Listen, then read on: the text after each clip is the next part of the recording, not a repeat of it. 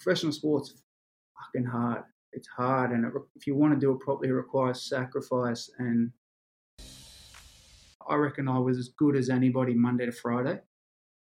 I just could never make Saturdays happen the way I wanted consistently enough. Again, at that point, I would rather go and make coffee and be happy than... Hello and welcome to the Off-Field Rugby Pod. My name is Brian Moylett. I'm a former Irish underage international, and this podcast is for young rugby players. I chat with players and coaches at the top of the game about their journey and get their insights so that you can learn from them. Please follow me on Instagram at OffFieldRugby, share the pod with friends, and make sure that you're subscribed so you don't miss an episode. Rory Murphy went into the Leinster Academy after school, where he was competing with Cian Healy as a loosehead prop. He then moved to the Exeter Chiefs and talks about the culture in the club, the standards Rob Baxter set, and why the club has gone on to have so much success in recent years.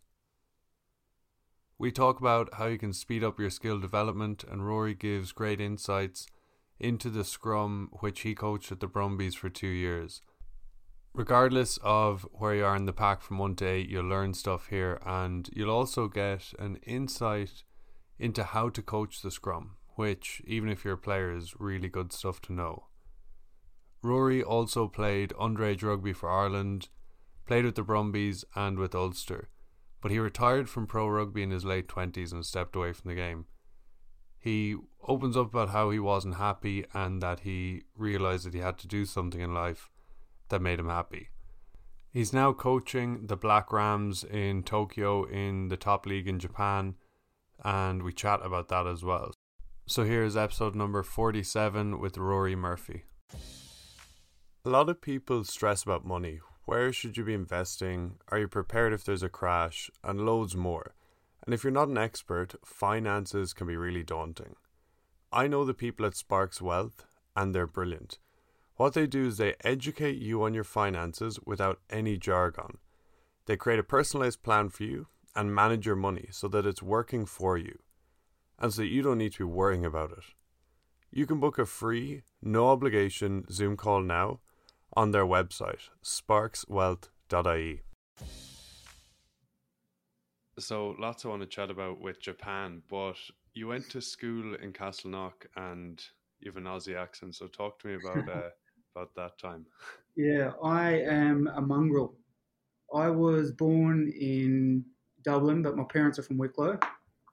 And when I was 1, we migrated to Australia. So I grew up in Perth until I was 14. And then through homesickness, my mum and dad both lost their parents. We decided to migrate back to Ireland. So that became home again, and it was very disruptive. After a year, wanted to go back to Australia. Didn't know any difference. So had I not found Castleknock College, I probably would have tried to board in Australia longer term. But I started in a local school, then found Castleknock College and settled back in. And my parents have never left. They've stayed there since. But at 14, moved back, finished high school at Castleknock College, went into the Leinster Academy and went to uni at DCU. And then it was about that time Leinster were under Michael Checker. They were flat out trying for that first star, had signed huge internationals. And again, I played all my age grade and rep stuff alongside Cian Healy. And again, he fast-tracked, he jumped the beat and got in. And there just didn't seem like there was a pathway at that time for me. So I took a gamble and went to Exeter. I went and played in the championship with Exeter and then got some games, got some exposure at that level, but always had an inkling to go back to Australia with an Australian passport. And I got an offer to go back to the Brumbies. After 2 years with Exeter, so played the first year in the championship, won promotion, and then played that second year through the premiership and our first exposure to Europe, and then went out to the Brumbies and played Super Rugby and got back into Australian life. So an absolute mongrel. And cool. And so when you were in Castleknock, did you board there at that time? Yep, I was a boarder. So not 7 days. Like we were probably 6 day boarders because you'd always have rugby on Saturday. So I'd stay through to Saturday and try and get home most weekends. My my family dynamic. My dad retained a business in Australia after we migrated, so he commuted back and forward. So it was always nice to get home and make sure that we were always together when we could. Yeah, but no, I boarded. And is that when you kind of decide that rugby is something that you wanted to do properly? Like I'm sure you're training full on there. Yeah, obviously, like the intensity of rugby picked up, and I was into it. So I actually have a different background. Growing up in Australia, played representative baseball. I Didn't played at a know there state was and too much national level baseball. in Australia. And when I went back to Ireland, had been told that a group of Americans had started or established a national baseball league in Ireland, and that an Irish national team were actually attempting to qualify for the Olympic Games. That team was made up of a lot of expat Americans at maybe uni level or semi-pro level who were never going to play for America, but had an attachment to Ireland and were pretty keen to come over and have an experience. So to be honest, until I was 17, I chased elite baseball, and that culminated at 17. I went to a Major League Europe catchment camp, having played for Ireland in an Olympic qualification, and got an offer to go to America. But again, we had had family friends with poor experiences. What it looked like, we probably couldn't guarantee. So we decided to stay in Ireland. And honestly, the day that we turned it down, everything went to rugby. And then all of a sudden, my last year became Leinster schools and potentially Leinster under 19s into Irish schools, under 19 World Cup at that point. Like it was honestly like the day I let go of it, I decided that I really, really like rugby outside of just training and playing. And rugby probably became at 17 became my main focus. Wow. And so what position did you play like in baseball? I was a catcher. Yeah, so yeah in behind try to call the shots. Okay. And like physically, like how is that? So yeah, you're not running around as much, are you? No, like obviously has its own physicality to it, but not so much running and athletic in other ways. Mm, Cool. And then, so you, yeah, decided to kind of call that and then all in on rugby. And was it all in yeah, as in like you started looking at Leinster and looking at getting involved in pathways? no, honestly, I didn't look at it. It kind of just happened naturally. I was playing well. Like I made this SC. I mean, you're reasonably familiar with Irish schools, but I made the SCT in fourth year, fifth year, and sixth year. Probably just a lack of players initially, and I was big enough and probably physically capable enough to mix it at that point.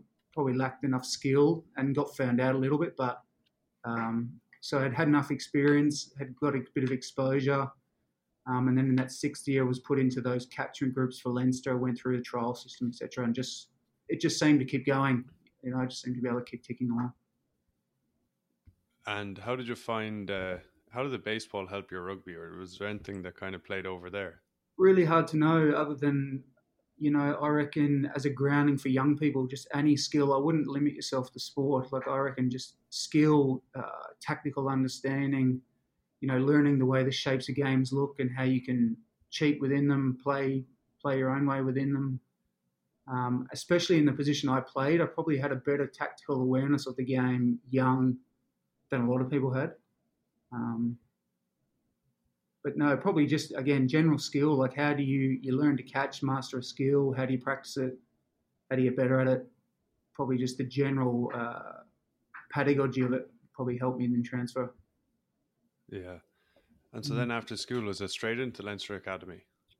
Yeah, no, I did the Leinster Academy being what it was. We did a year in the sub academy, Yeah. so we left school and were put into that sub academy tier. Like that was stacked. That had a lot of really good footballers in it.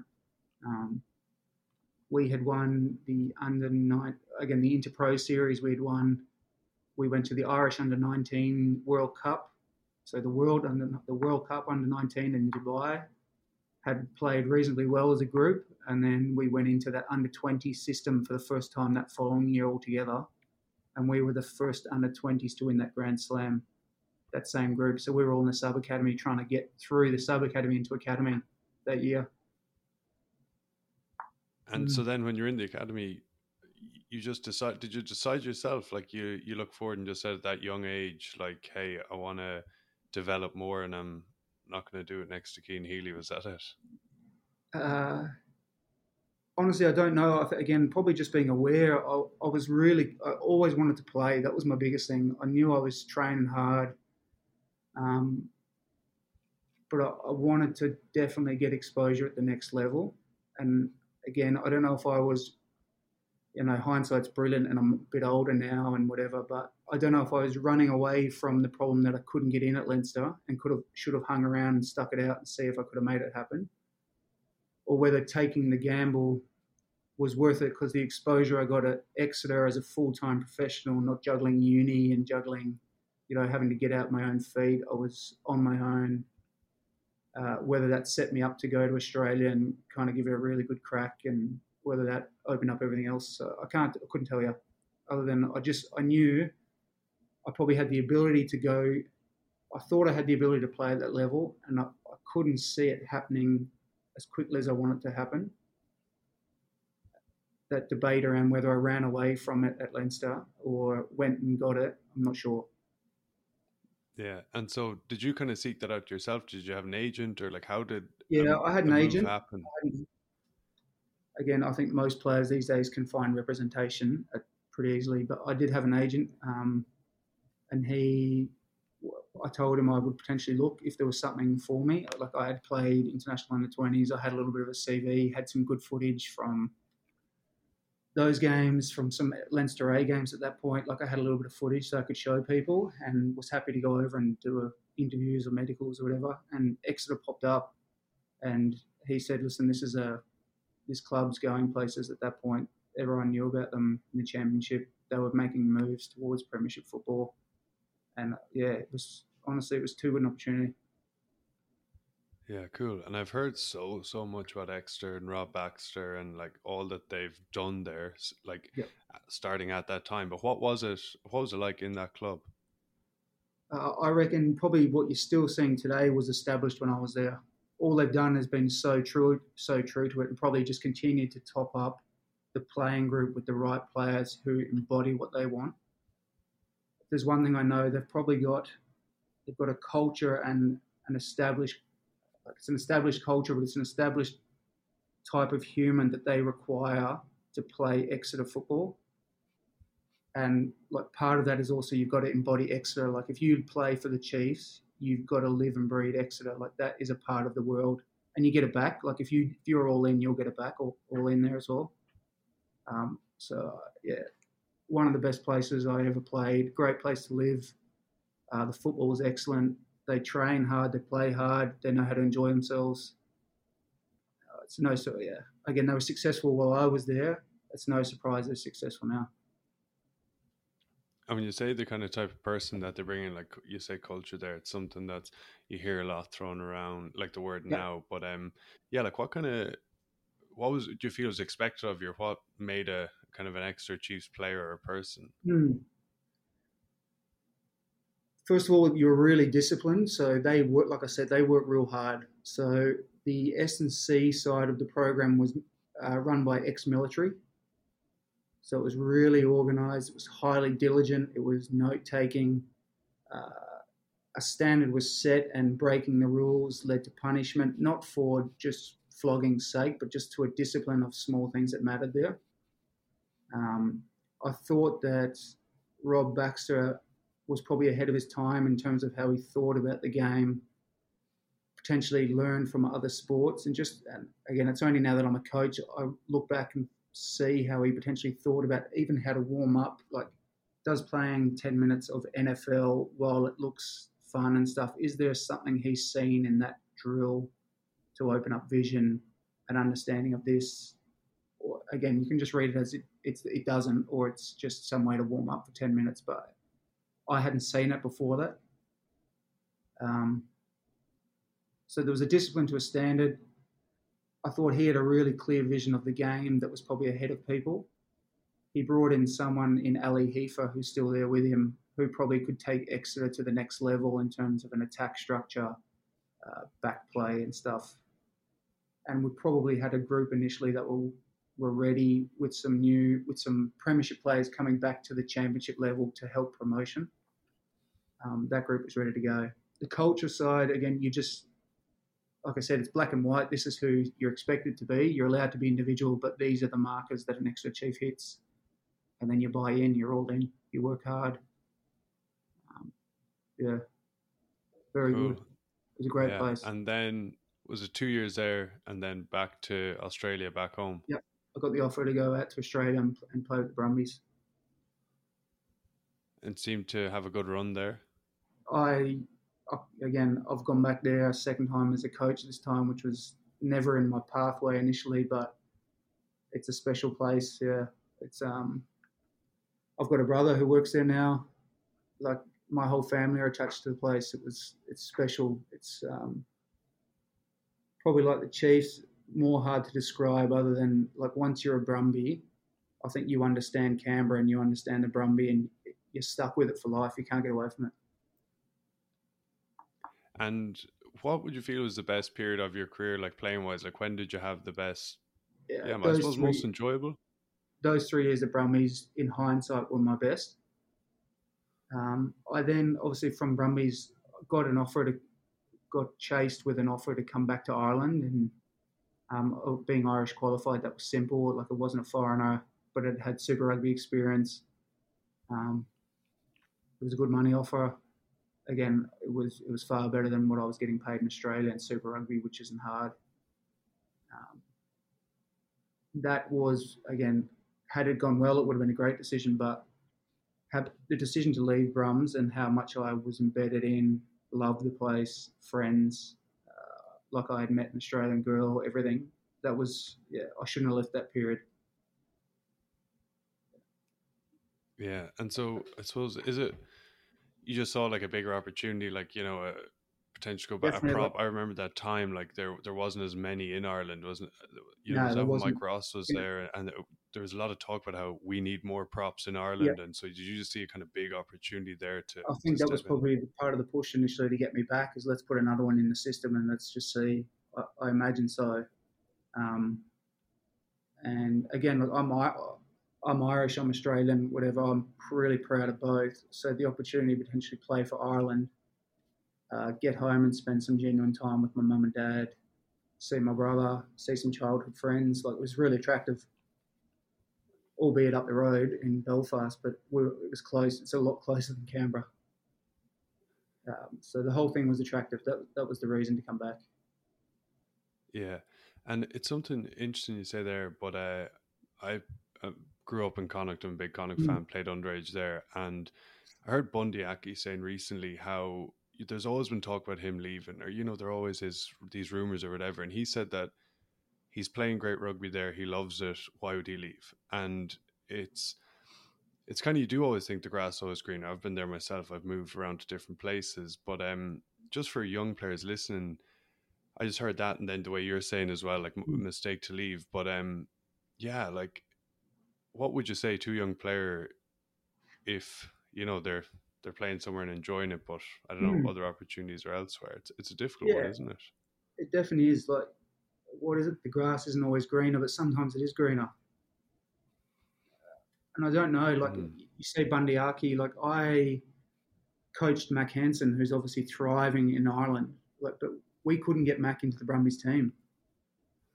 Like I was coaching Mac, had him through the Australian under-20 junior Wallaby program, had him through the Brumbies Pathways program. Super talented. Was always going to be a Super Rugby player, definitely. Question marks over him at international level, but we couldn't get him into the Brumbies team. He's got a genuine offer to go and play. I'm sure Connacht had an offer that sounded like everything I got offered, but his grass is greener. Like he has thrived. Mm. Just signed a big contract, playing for Ireland. Everyone's talking about him. And again, he was the same player we had.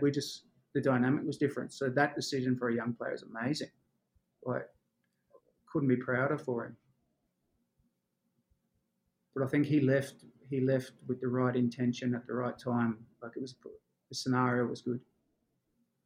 Yeah, and why couldn't you get him into the Brumbies team?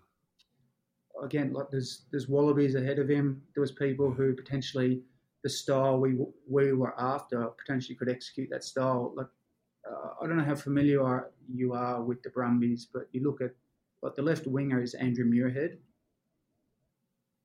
Andrew Muirhead was a club player in Australia, couldn't break into the red system. The Brumbies brought him down, exciting youngster, like tough, not big, but like he's just re-signed again with the Brumbies. He starts on the left wing habitually because he embodies exactly the way they want to play and can deliver it. Can't do what Matt can do, like can't run off a kickoff, catch it at full speed, put it down. Yeah, Like he won't do that. But what he will do is deliver Brumbies rugby every week. And sometimes it's all context. Like Mac is the right player for the right team, and everything that he learned at Brumbies, professionalism, how to operate in a team, team first, habits around how he plays, his everyday. That's what's making him a good footballer now in the right place. yeah, it's so interesting, isn't it? How like Mm. different environments or different teams, and like he's the perfect player for Connacht, like the way they play, Couldn't be and better. it's just yeah, Like even like Jack McGrath when he went to Ulster was the best loosehead in Ireland. And I know yeah, through injury and through a number of other things, but like he's off the face of the earth at the moment.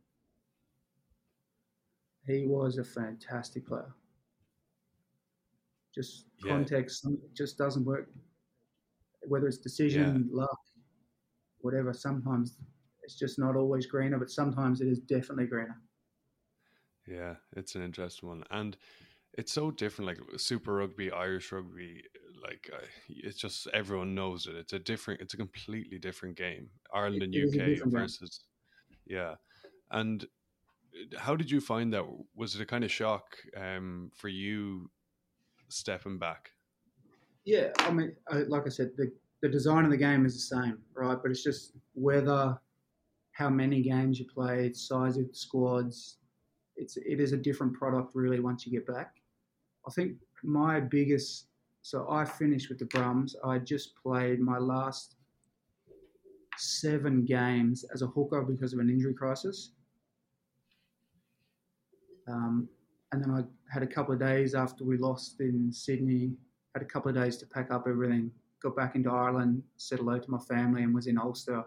And they were obviously late in the prep given when I arrived. And I was back playing loosehead, and I could not believe I was back in like heavier ground, massive pack. Like Hmm. I could not believe it. Just felt like slow. It was heavy. I was playing catch up real early in that quick transition period. Again, the second year was better. I felt more equipped. I had done a full preseason with Ulster and felt ready to go. But the style initially definitely caught me out. Yeah, and probably as well, like the body shape and conditioning for, I Mm. would imagine, for like a prop in Super Rugby, like a loosehead prop in Super Rugby versus a Yeah, loosehead in Ireland is probably quite different, is it? yeah. Well, again, I probably got caught out in that. Probably naturally suited the Super Rugby game. Like running capacity and stuff was always good. Um, and was able to compete in the Super Rugby demands comfortably. When I got back and that slower again, that heavier, more attritional style, it used to take me away. I couldn't get my breath. It was a different demand system than I'd been using for a long time. Yeah, it was very interesting actually. You're spot on. Yeah, and then what second season was it towards the end of that you got an injury to Yeah. your hand? So my first season there, well, again, I was late to the piece. Um, Came in and then did okay initially, and then what did I do? I had like a small calf or something that didn't go well, which slowed me down. Got back to playing, was playing in the AAL, and I thought I just dislocated my finger, um, but it was significant. Um, it needed full reconstruction, and I had that done. rehabbed it, got back, and then did a full preseason. It was going well, and then not long into the second season again, the reconstruction completely broke. Again, I was just catching a football and I hit right on the wrong spot, and I had to go and have it done. But they do a joint fusion the second time, and that was it. Like the season was gone again. It's crazy. And so then I read in the thing that you couldn't grab. Yeah, like it's a small. I still can't. So I've got that finger there is fused, and obviously as part of Okay. the grip, that obviously makes up a fair part of it. So I've got a lot of not much function through here, through that bottom part of the hand. But it's good at a certain like I can do this, oh that's fine. Just at that real small tensile part, it was poor. Yeah. And the joint itself was so fresh because it's a new fused joint. Any touch of contact, it would swell. The pain was very different, strange. Yeah. So then you had to call it a day. Well, yeah, like at that point, the 2 years hadn't gone well.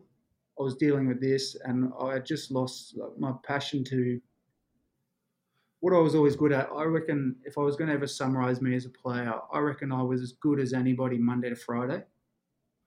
I just could never make Saturdays happen the way I wanted consistently enough. And when I was real good Monday to Friday and I probably wasn't getting the highs on the Saturdays or Sundays or whenever the game fell, it was getting harder to back up Monday to Friday when I couldn't see. Again, your reward system is winning games, playing games, winning games. And when I wasn't getting that consistently enough, it was getting harder and harder to stay true to myself Monday to Friday. And at some point, I just decided like I would rather, again, at that point, I would rather go and make coffee and be happy than keep pushing Monday to Friday for no reward. Like I'm actually okay with that. So if nothing comes up now, I'm not going to be staying here. So if nothing comes up, I'm happy. And I didn't even Yeah. know at that point if the hand would allow me to play. Yeah. And why do you think it was that you couldn't on a Saturday get to where you want to be? Yeah. Again, now that I'm coaching, I've given it some thought, but I'm happily moved on from the playing days. But I'm not sure. Like again, being good Monday to Friday is the easy part, I reckon. So again, I don't know at the top end. Did and again because I finished there, I was going really well at Brumbies, and they wanted me to stay when I did leave. Had I not left, it may have been completely different. Like I was in the team there, playing Super Rugby, like things were good. So the decision for me was poor. Like in terms of young players leaving, I wasn't old when I left. I was only 20. I was only 25 when I went to Ulster, so I was still good. Yeah. Hmm. And A number then of things probably. Like I don't know if I put enough into doing the small things, but then I always look back and say, like I did work hard, tried to like I would. My personality, I'm all in. So if I'm a Brumby, I'm a Brumby. I tried to get into the Ulster spirit. Um, yeah, really hard to know. yeah. And then you decided to do that, go back and make coffee in Australia, was it? Set up a Yeah, cafe. again, I had through the Brumbies. My wife's from Canberra, so we had an instant connection to go back to Canberra. Loved our life there. Had connections in the coffee industry. Had a job ready. If I ever wanted to pull the trigger, I had a job ready to go. So I just decided let's go. I wanted to get back into Australia and just jumped headfirst at it. Yeah, I think 3 or 4 days after getting into Australia from retirement, I was pulling coffee. Nice one. How was that? I was good. It gave me everything I wanted initially. Definitely a learning curve, but yeah, I was happy. Like I was just going to the gym just to keep myself ticking over or doing whatever I wanted. You know, all the little things like just being able to have a beer when you want. Didn't miss friends' weddings. Didn't miss parties. Didn't have to. Yeah, it was a different life. It was good. Yeah. And so, yeah, it's a side that people don't see, I suppose. Like you say, they're missing friends' weddings, missing these different things, Yeah, all the sacrifices. And so just kind of towards the end, it was just, you kind of realize you weren't happy, really, was it? definitely. What like I said, the game. I wasn't professional sports. Fucking hard. It's hard, and if you want to do it properly, it requires sacrifice and Um, like you've got to be so diligent to do it properly. And like I said, I thought Monday to Friday I was really good, but I could not get the ultimate return from the game, which is to play and win. I wasn't getting that feedback. So it kept causing me to question, like Monday to Friday, how do I keep getting up for this? How do I be true to myself and then not get the return? Like that didn't seem right to me. Yeah, So fair I play. knew then. I was happy with the decision. I knew. Yeah, that's brilliant. And then the itch came back, did it, after a while in the cafe to kind of get back involved? So listen, the club team I was affiliated to in Canberra saw me back. I had a friend involved there. He asked would I was I interested in coming to help do anything. I said, yeah, I suppose I can come and have a look. Whatever, just go and connect with everyone again and say hello. Had a little, started helping the Colts team out who needed a little bit of help. Got instant gratification for some simple things that I knew would work, like not hard, but just simple things. And then saw the feedback again. It was attached to a game. You don't do rugby at this level if you're not into it. Like it's definitely, you've got to love the game. So the itch to the game, it was just interesting. I had no intentions of coaching. I actually wanted to pursue, while I was doing the cafe, was really keen on becoming a team manager at Super Rugby level. Now, team manager is probably, it's beyond logistics at Super Rugby level. It's you're the crossover between business and football programs, on top of logistics, working with the head coach in terms of how it was a really attractive role. And I thought, given my personality, I had a degree in business, given my understanding of rugby, I thought I would go through a pathway scheme to try and get that job. It's what I really wanted to do. But the actual model in Australia changed to a GM and a manager. So that role didn't exist anymore. So the GM became highly focused on recruitment, contracting, and more of a legal role attached to rugby. And the manager just became a logistics role. So that it became less attractive, and I'd started coaching, so I was happy. And what was it about the coaching that you kind of got happy, got feedback, and started Honestly, enjoying it pretty quickly? again, I think it was that feedback loop. Like I said, like all of a sudden, I was able to be a part of the Monday to Friday. Mm. But as a coach, you're playing on Saturday, so I didn't have the anxiety around, fuck, am I getting picked? How am I going to play on Saturday? Like, it definitely, I cared, and I still to this day, I care too much about how the weekend goes. Like again, I've told you, like my biggest problem with as a player was that the anxiety around that feedback loop on Saturdays wasn't good for me. So the reverse now as a coach, like one of my, not a mantra, but one thing I've always said as to why I coach is I want players to have good weekends. That's why I do what I do. That's why I'm doing. I want you to have good weekends, and if I get that right, but the downside of that is how invested I still am to the result and how things go on the weekend, which is it's my best and probably worst trait. Still take it far too personally, but it always bodes well for me if I'm like that. Yeah, And so and so again, coaching gave me that feedback loop. yeah, it's so interesting to say that. Like, I started understanding myself very recently with the Mm, like caring too much, and yeah, it's kind of like the more you care like about those outcomes on a Saturday, the more you tense up, and the more the kind of anxiety that comes in around it, and you start building it up lots. And Monday to Friday, you can get busy in your work and put your head down and do all the work. And it's interesting, just chatting to one or two other people on the podcast, Mail Al Jaboria guy I coached, and in mm, the States, he's playing MLR, played at the Eagles, played at Ealing, and he was saying, he's like, I stopped caring. He's like, was trying to explain, like, don't get me wrong, I still do. And I was like, I mm, get you, Malon, I get you. But he was like, he just started playing so good. And Jimmy Goppert said something similar. He's like, you do all the hard work, and then it's just go out and have fun. And yeah, it seems so weird, but when you stop caring, it actually kind of can allow you to then play well. yeah. So what I've again, you're spot on, and what I tell myself, I'm not good at living it, but what I tell myself is once kickoff happens, all I can really be is a set of eyes to try and guide anything they can't see. Like, because again, you've done the work Monday to Friday, so they know I empty myself Monday to Friday to try and get us the most prepared we can be. They know I'm craving the weekends, but in my own head, I'm trying to deliver to myself that you just need to be a calm set of eyes, and it's up to them. They're playing. You can't affect it anymore. And again, some days I'm better, some days I'm worse. Yeah, it is difficult at the start when you start coaching, isn't it? You're so invested, you're running up and down the sideline, you're One screaming thing and shouting.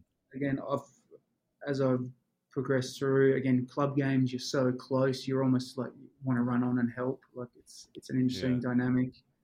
I went, I did my first. Australia had do you remember the NRC competition? It's like an ITM Cup equivalent. It's like a shoot shield. Yeah, no, the next step above that. So after the Okay. gap between Super and Club was a National Rugby Championship. So it was elite players, but played over 10 weeks or so. Okay. That was my first semi-professional level role, but it was the first time I coached from a coaching box. Hmm. And that changed the dynamic for me completely. Like that small removal from the field helped me calm down so much. It was really interesting. And what I've struggled with, and again, my role here has been on field, but my best,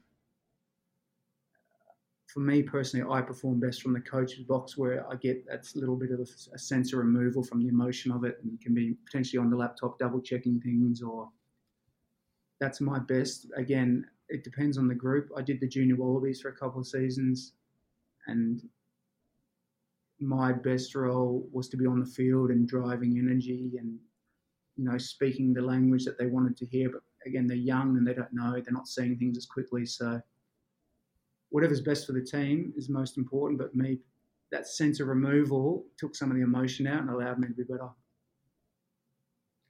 Yeah, interesting. And I 100% think that too. Yeah, once a lot of coaches should do it even if you're not in a box. But where I am, there's a bank. There's a big bank Just take beside it, yourself and out. that's exactly. I did that this season, coaching UBC. Like stand way at the back of the bank, and it forces you Yeah, to be analytical and to not be shouting on every thought that comes to your mind. Like pass that's it it. out, kick it, space and behind, and it's like, and I know as a player as well, when there's a coach shouting that, you're like, shut off, like stop. Yeah, I'm fucking trying. Yeah, yeah, I and think the flip side of all the caring though is I reckon it's probably my best trait. Like so, I always juggle like the balance between how much you care because it's been something that stood me so well and not caring. Like I know you say like it's not that I don't care, but how do you remove that? Like the balance of that's massive. yeah, it's a tough one. And what do you think, or how have you kind of progressed pretty quickly to where you are now? Like you say, Yeah. you were working in a coffee shop, you got involved, have a look, and things look to have happened really quickly. Yep. Again, being an ex-professional, I'm sure that gave me a fast track, and it's real hard, right? Because there's a layer of you haven't got the coaching experience in how skill acquisition. You haven't had to do the gritty bits to learn how to speak. Um, if you can teach it to that group, you've learned all the problems, and then teaching it to an elite group is easy.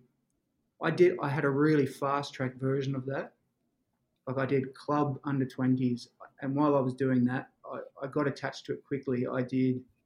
I volunteered for everything I could get my hands on. So my start point was the scrum. I knew the scrum. I spoke to people who coached the scrum around positions I wasn't as sure about and some key metrics or language that maybe they would understand better than I knew. But I knew the scrum intently enough to go and coach it. And I offered every club in Canberra to come. I did women's rugby. I did some kids sessions. I had a club Colts team going, and all I was doing was honestly saying my words consistently and just building the framework that you could just adapt slightly to the level you're at. But I was just developing my framework really quickly. Again, I was emotionally attached, so I was all energy. I had a sound understanding of how the Scrum worked, and I probably produced results quickly. So again, that gave me the opportunity. Then the club wanted me to do the first grade team the next year, and then I did that for a season. I was doing the Brumbies pathways. Again, I was doing just set piece. Again, any player would have a sound understanding. If you just put it in a framework, you give it enough detail, it's going to be better. But I was still doing the club game, still volunteering, and then the NRC program popped up, and through my previous attachment to Brumbies, got the opportunity to work with that group, and that went really well. And because of that, then got offered the opportunity to apply for the junior wallaby position. Again, that went well. Then the Brumbies were changing scrum coach, so I was brought in to do the Super Rugby scrum only. I already knew the coaching staff. Like I knew what they were doing, so I was able to meld in there really quickly. It just kept honestly the same messaging, how I viewed things, how hungry I was to learn, volunteer, listen. I'm not sure, but it spiraled real quick, and I'm fully aware of how quickly it happened. But it was quick. I think this is my 5th year now, and I never would have thought I would be living here in Japan with my family, coaching professionally. It wasn't on my radar. Yeah, and something I want to chat about there. But before we move on, what would be 3 kind of things, scrummaging tips or something that people could implement, or what kind of would be some things you'd say? I know it's interesting. I actually don't coach the scrum here, so it's been really refreshing because it's been my bread and butter for the first 3.5, 4 seasons. To be able to step back and just watch someone else coach it, watch one piece instead of the 1,000 pieces that move as part of it. It's been really good. If you're coaching the scrum, a framework, there's 3 things that are really important for the scrum, I reckon. The setup, which is everything up to the bind sequence, is really, really important. I reckon your ability at the point of contact to get down into the scrum and land in what I would call, that perfect shape, like your ability to go through the setup sequence, point of contact to finish in perfect shape. And the last thing is just your scrum conditioning, like can you stay there? Like do you have an understanding of how to create pressure for long enough to deliver what you need to deliver? I'm not into scrums being considered like dark arts and games of angles and games of the scrum is scientific. It is who can create more pressure forward.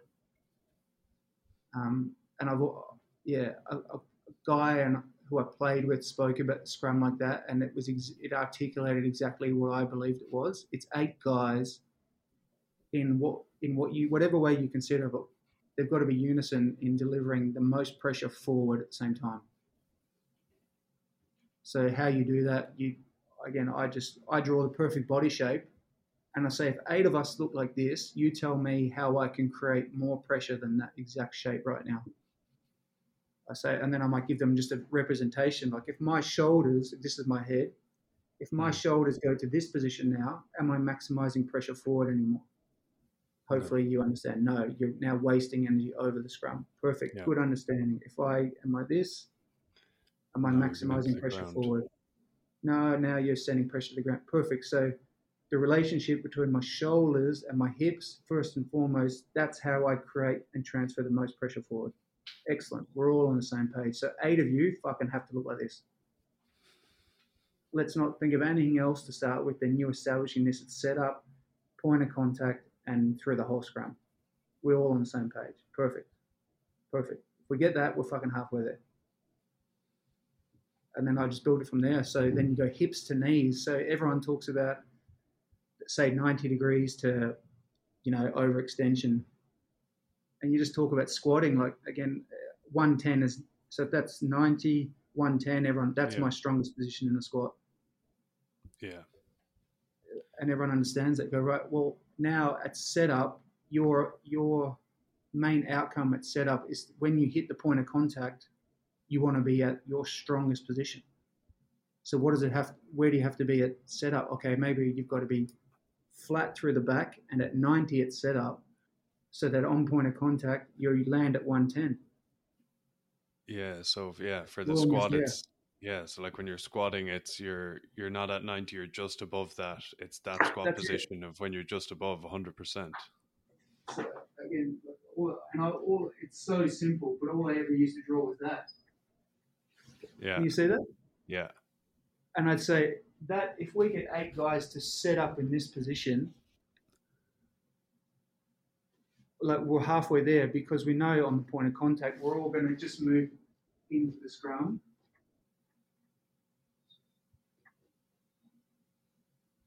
and now we're at 110 on landing. Mm. And if 8 of us do that, we believe, and we're square, we believe we are creating the most pressure. We'll deal with like the nuances and how you achieve it and stuff. It's probably the elite end of it.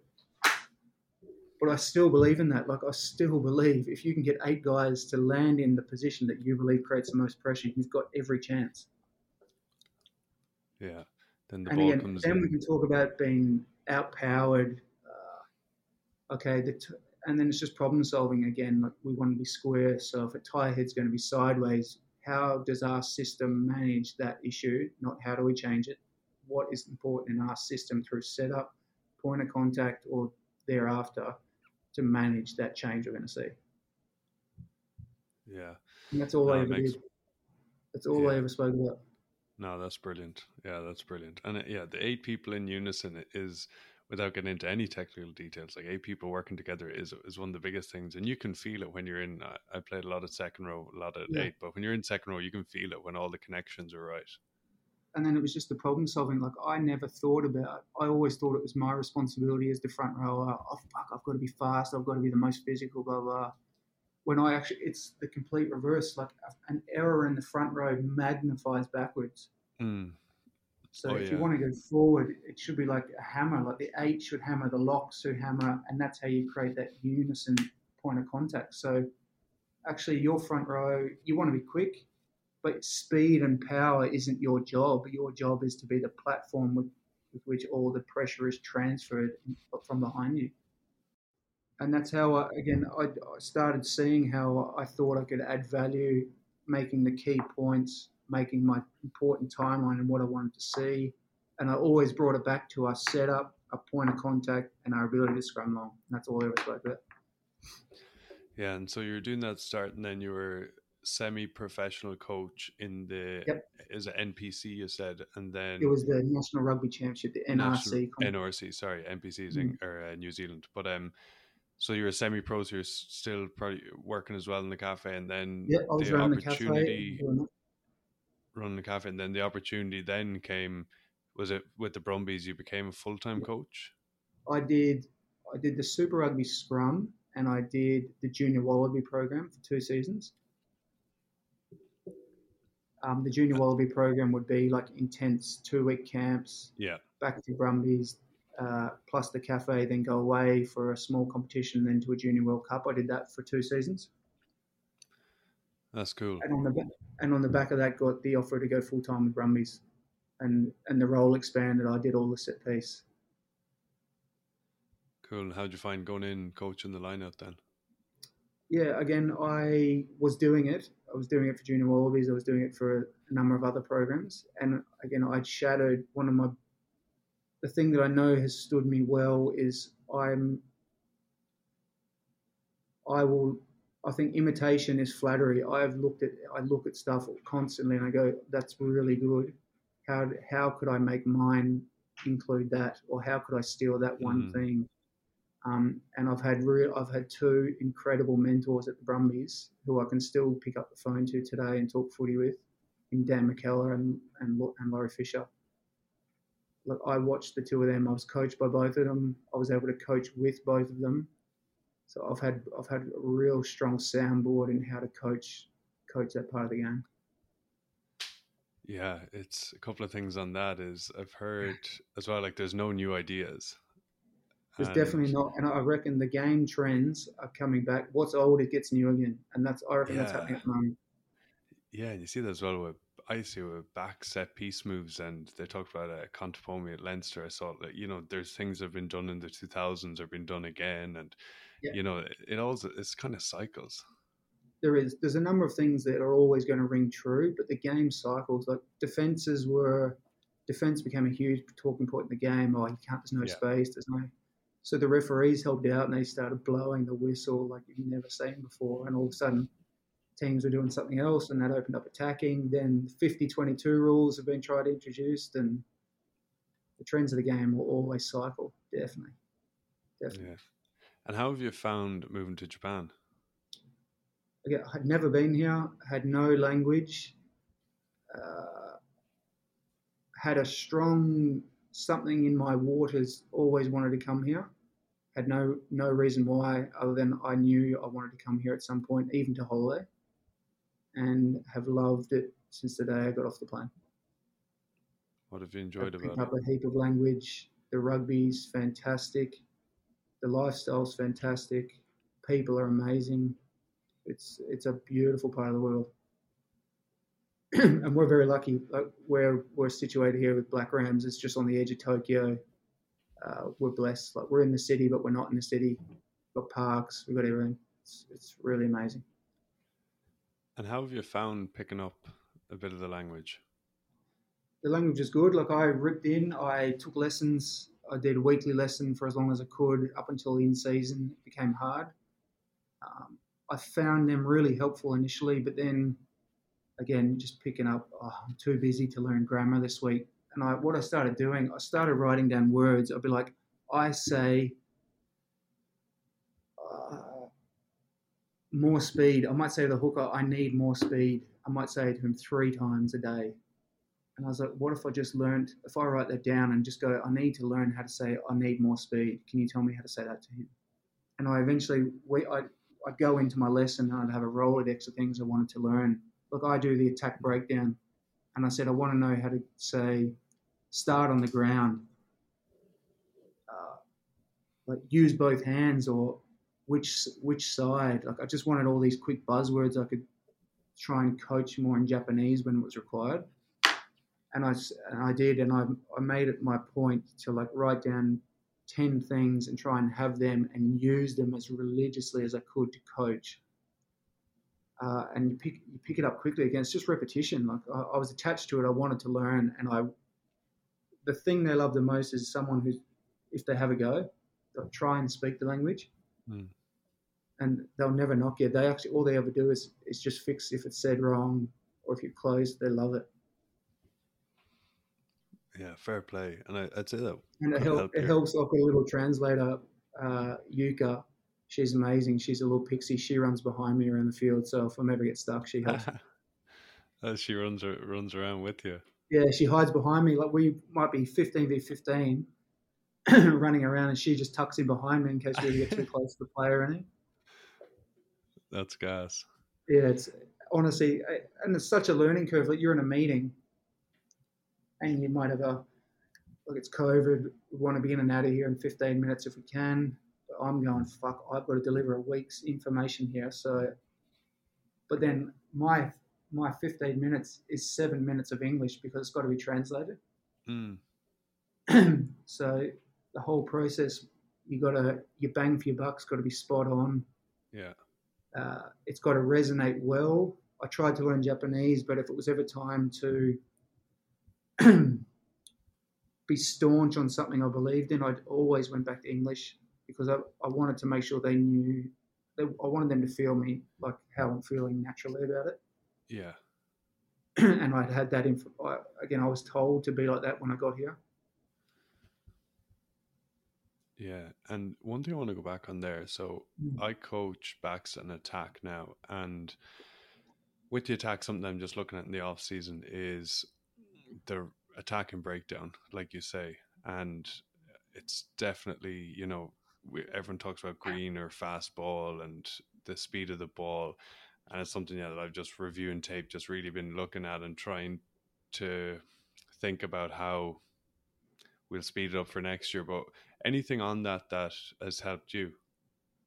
Again, I reckon I had a great conversation with someone. I'm just trying to remember, and it's important. Like the idea of quick ball is brilliant. We want to play with tempo, but if your quick ball isn't capturing anyone at the ruck or isn't changing the defensive line, all you're doing is banging fast into a brick wall.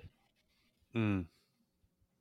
So I think if the sole metric is just tempo, it's probably not enough information, depending on what level you're talking about. Because we could again, like I'll tell you, so we have this season in top league, we had the quickest B zone ruck speed. Yeah, I see what you mean with defenses. If they just put one in the ruck and that person rolls out and they're not committing, but yeah, so what you're saying is that if someone is clearing out, that I suppose stop the fold, or you want to be bringing in defenders as well to be creating mismatches in the defensive line to stop them. The normal process, you've got a ball carrier with 2 support players. So you're committing 3 to a breakdown. Ideally, what you'd like to leave with is at least the tackler, 1 defensive player, and potentially, if you could get, ideally, you want to lose 3 for 3. That would be the ideal world. Mm. So the idea of ruck speed being we commit 3, but really they've got a tackler, no one committed, and the tackler's getting back on his feet. They've got 15 to our 12 now. Yeah. So your quick ruck speed, it's only achieving tempo. It's not actually shortening the line, changing the attack picture. So as a sole metric, chasing ball speed maybe not the right thing. It's definitely important because you've got to play with that tempo. But like, how accurate are you 2 in the ruck, or are you capturing bodies? Is the tackler being caught in the breakdown? Are you capturing the threat every time, etc.? There's probably layers of complexity to it depending on what you're looking for. Yeah, for sure. Thanks, man, for your time. Just a couple more things, but what was the best day in your career, if you could relive one day? Playing career? Yeah, playing.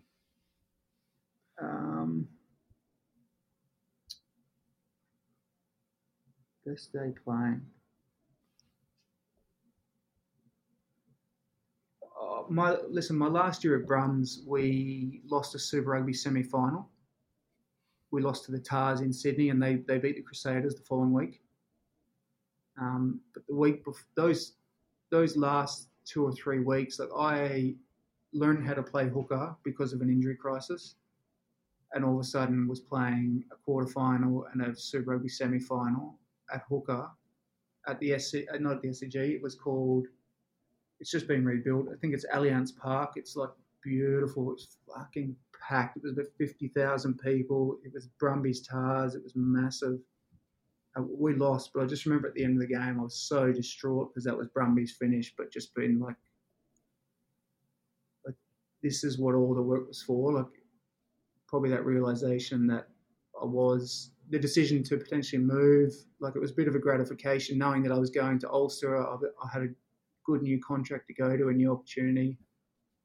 Probably in a dark moment was probably quite a good moment in terms of having achieved something. Yeah, cool. And what advice would you give, say, an 18-year-old, someone in their last year of high school, say an Aussie kid who is playing in their school team and they're mad keen on rugby? Well, if they're mad keen on rugby, that's definitely the most thing, because again, the attachment to the game and wanting to learn the game, learn your position, definitely it'll serve that kid well. Not that you have to be obsessed by the game, but you've got to love the intricacies of the game. Like, if you're just to turn up, tick the box, it's not going to be enough. Like, you get found out quickly. I'll tell you what's interesting for young kids, and you may see it, like, kids' ability to, not kids, shouldn't call them that, like young men's ability to communicate is really poor. Most of it's because of the iPhone. Like, everything's done by that medium now. So, like, I've seen it at the Brums, I've seen it through Junior Wallabies. It's disgusting here. Some of it's because of language barriers. But they cannot communicate well as a skill anymore. It's like a lost art. So a kid's ability to speak, and he only has to be able to speak rugby, but be able to communicate the game and talk while moving. That's massive. Like I would, any kid who thinks he could commentate and learn the game while playing is massive skill. I reckon. I reckon everyone speaks about, why do you play rugby? What's your why? Again, that's important. But what we find a lot of kids is everyone knows what they're bad at. Like I'm a really good ball carrier, but I can't tackle. Oh, I've got to work on my tackling to become an elite player, and that's true. But you're an elite candidate because you're an awesome ball carrier, and the balance again, like how much do you coach a weapon versus trying to develop, that weakness in someone. Like the game's got to have points of difference. Like you've got a number 8 who genuinely breaks the line, dominates gain line, causes chaos, but struggles with repeat effort. You can mold a game to someone with that point of difference. For sure. But that kid could be lost to a system chasing becoming a better defender and having better repeat effort.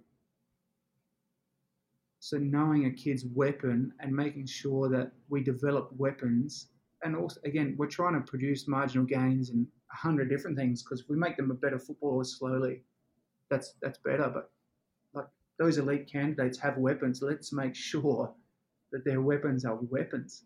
They've got points of difference. Let's make sure we crave, like we're chasing them.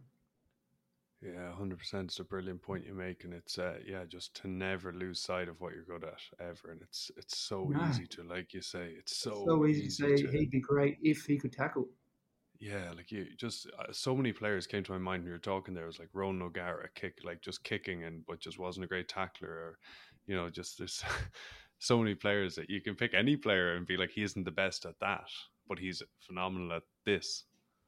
Mm. And lastly, how far forward do you look, like with your own career, and is it something that you're kind of all in on now for the next, I don't know, 10, 20 years? Again, like I'm not naive. Like professional sport is hard. It's outcomes based. So we'll have to have success in whatever capacity that looks like to the club and to the company here. Or there's got to be whatever that. If that's growth, we're a young group. If we're putting in systems, establishing a culture, and that's deemed a success here. Or if it's just we've got to win football games, there's an outcome response to that, definitely. Um, do I look forward? No, I'll tell you what I've always done is I like when I look at things like I remember watching the Reds win a Super Rugby title and being like, I want to do that. And then obviously wasn't able to make it happen, but seeing things, not being envious of things, but seeing people achieve things, well, I'd like to do that. So I don't know what that looks like yet. Like we've got a strong attachment to Ireland. It would be amazing to be able to go to Ireland again and do this as a career. Whether that happens, I don't know. No idea. Or like right now, my best focus is I want to stay here and make this group. It's a really exciting group we've got. The like the possibilities are endless if we get things right. If we can get them to attach to what we want to produce. I want to be around to do that. Like to live in Japan, potentially have my daughter start school in a Japanese school. I just think as a life experience, what we're gaining while able to do football at the moment is just incredible. Yeah, awesome. I can only imagine. Yeah, I've also looked at Japan as well and just thought like such a cool place, and like because there's such a rugby culture there, and there's like the top div, the second div. There's so much rugby. There is a lot of rugby. The schools game is massive. The university game is even bigger. There's a rugby community here ready to explode. Yeah, and it is. You can see like they're essentially now are they a tier one nation or more or less. I don't know whether Yep, by name or they are. Yeah, they they're definitely there. are. Yeah, exciting times over there. All right, thanks a mil for your time, Rory. Been a No, unreal no chat, and I problem at really all. really enjoyed it. No problem at all. Thanks for listening. If this is your first time listening in, check out some of the earlier episodes, and if you're a regular listener, cheers. Thanks also to those of you that are sharing the pod with friends. Someone mentioned to me last week that someone had sent them on an episode and that they really enjoyed the chat. So yeah, thank you for sharing the pod. Really appreciate it. And yeah, it's helping others learn, helping others get insights. So you never know whose day you might make by flicking on the episode. I love making this podcast, but that's not to say that it's easy. It takes a lot of hours and a lot of work outside of me just having a chat with someone. That part's for sure enjoyable. There's other parts that are not so much. If you enjoy listening and will buy me a coffee as a way of saying thanks for the work that I do, you can support the pod and give me the price of a coffee each month. One coffee essentially for 4 podcasts. And you can do that on patreon.com/offfield_rugby. And the link is in the show notes. Thank you to those of you who've already signed up. Really, really appreciate it. Thanks a mil for clicking in today. Next week's pod is with one of the standout players in the English Premiership this season. So be sure to subscribe if you haven't already. Cheers, have a good one.